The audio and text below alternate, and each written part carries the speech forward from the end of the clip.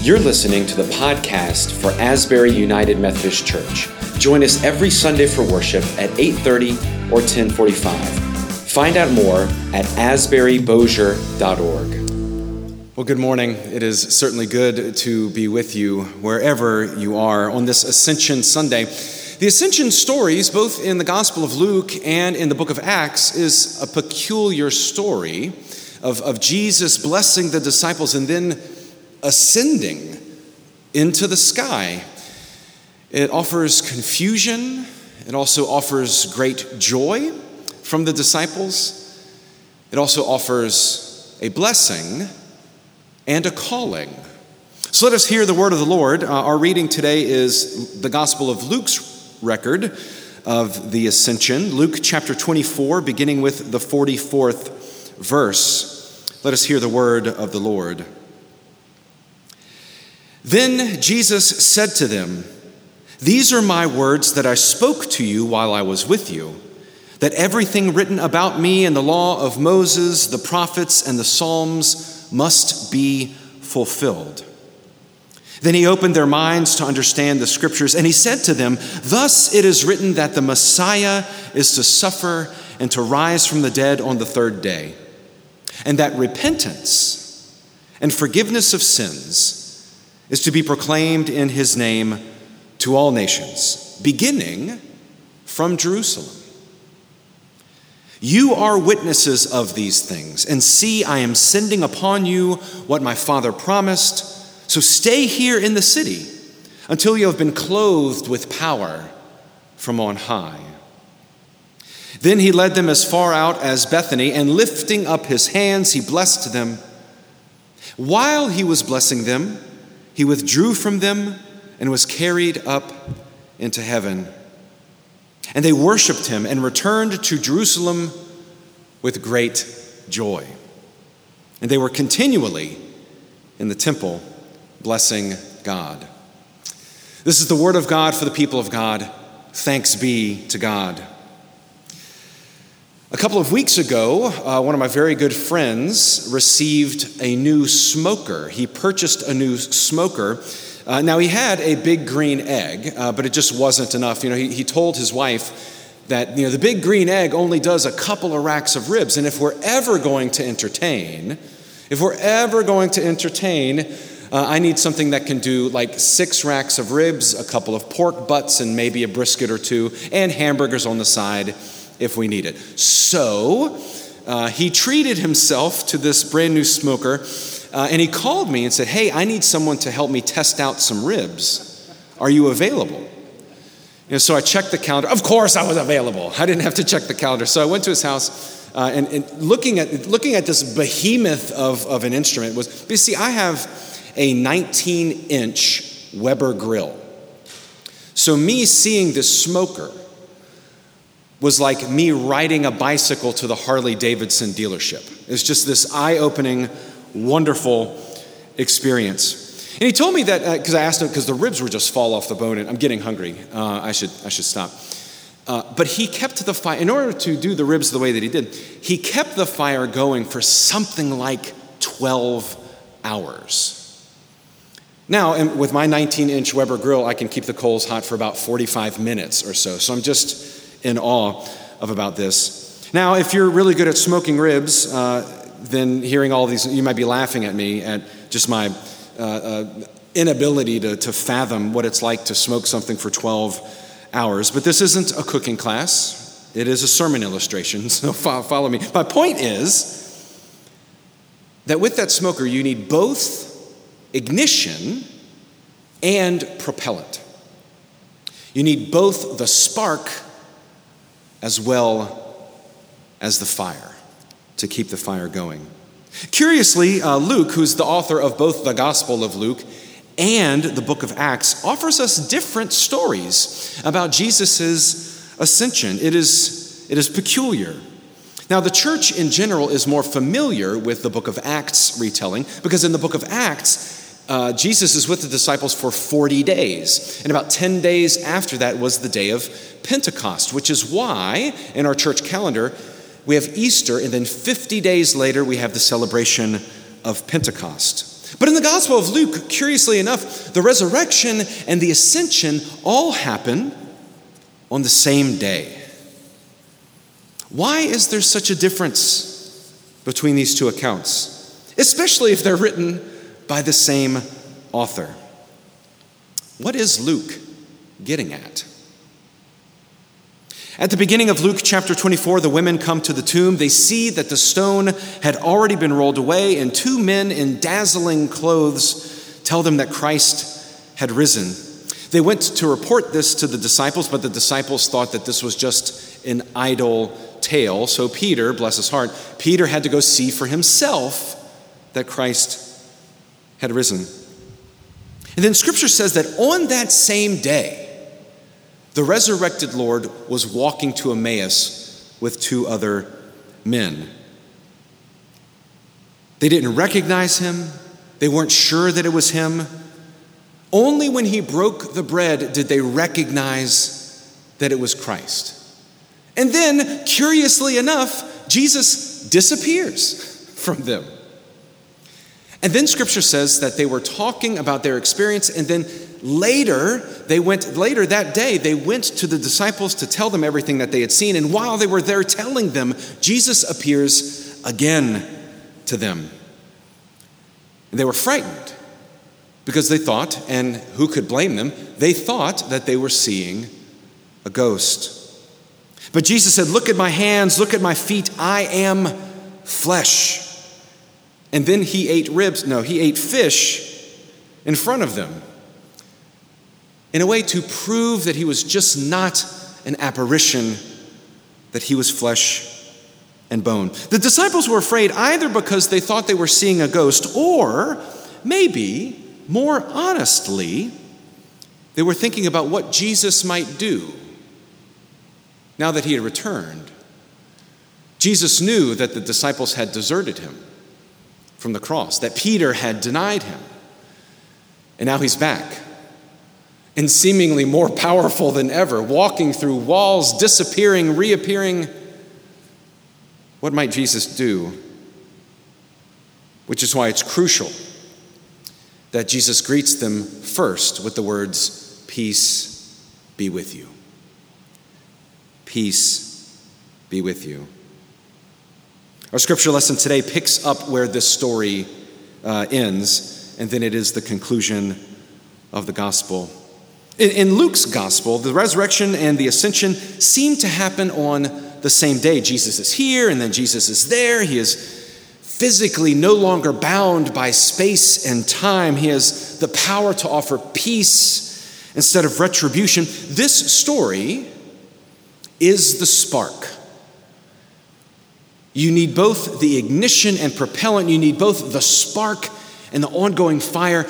This story in the Gospel of Luke is the spark. It is resurrection. It's a spark that begins with repentance and forgiveness of sins is to be proclaimed in Jesus' name to all nations, beginning with Jerusalem. They are to begin with Jerusalem, not because Jerusalem is more important than any other city, or that Jerusalem has more people in it, or is it of higher status than other cities. They have to begin with Jerusalem because it is the city that kills the prophets. It is the city that crucified Jesus. It is, ironically, the city of peace that sometimes tries to be anything but. Keep in mind, in the Gospel of Luke, the crucifixion had just happened 3 days ago. Not only does Jesus say, now you have a job to do, you have to preach repentance and offer forgiveness, not take the city by storm, not now is the time for the uprising, now is the time to get the arms together, I'm powerful than ever. No, peace be with you. May you preach repentance, may you offer forgiveness, and it must begin with Jerusalem. It must begin with those who have committed the most terrible thing that you have ever seen, because if you cannot forgive them, then you will find it to be quite difficult to be my disciple. That is the spark. Resurrection calls for repentance and forgiveness And it's a repentance and forgiveness that leads to joy. As we hear at the end of our text, the disciples left that place and went into Jerusalem. And they went with joy. That's the spark. But it is not the end of the story. In the book of Acts, we have a slightly different story about this curious ascension. It goes like this. In the first book, Theophilus, I wrote about all Jesus did and taught from the beginning until the day he was taken up to heaven, after giving instructions through the Holy Spirit to the apostles whom he had chosen. After his suffering, he presented himself alive to them by many convincing proofs. And here we go, appearing to them during 40 days and speaking about the kingdom of God. Verse 6, so when they had come together, they asked him, Lord, is this the time that you would restore the kingdom of Israel? Do you hear how the disciples, now that Jesus has returned, it's almost as if their blood is boiling to start the insurrection, to start the rebellion. They even ask Jesus, is now the time that you will restore the kingdom to Israel? Jesus tells them, that is not for you to know, but you will be blessed with power of the Holy Spirit. The Holy Spirit that convicts us, the Holy Spirit that encourages us to repent, the Holy Spirit that gives us the courage then to forgive. You will be blessed with power, but it is a power that leads to reconciliation and joy. Here's the difference. In the first story, it all happens in one day. We don't hear anything from the disciples, and they immediately return to Jerusalem with joy. In the second story, we hear that Jesus remained with them for 40 days, preaching about the kingdom of God. We hear a dialogue between Jesus and the disciples. We hear how the disciples are wrestling with what it all means. The first story is the spark of resurrection. The second story is the propellant of the church. 40 days is a biblical way of saying a long time. Jesus remained with them for a long time, opening their minds to the scriptures, wrestling with maybe their bozo questions that they ask.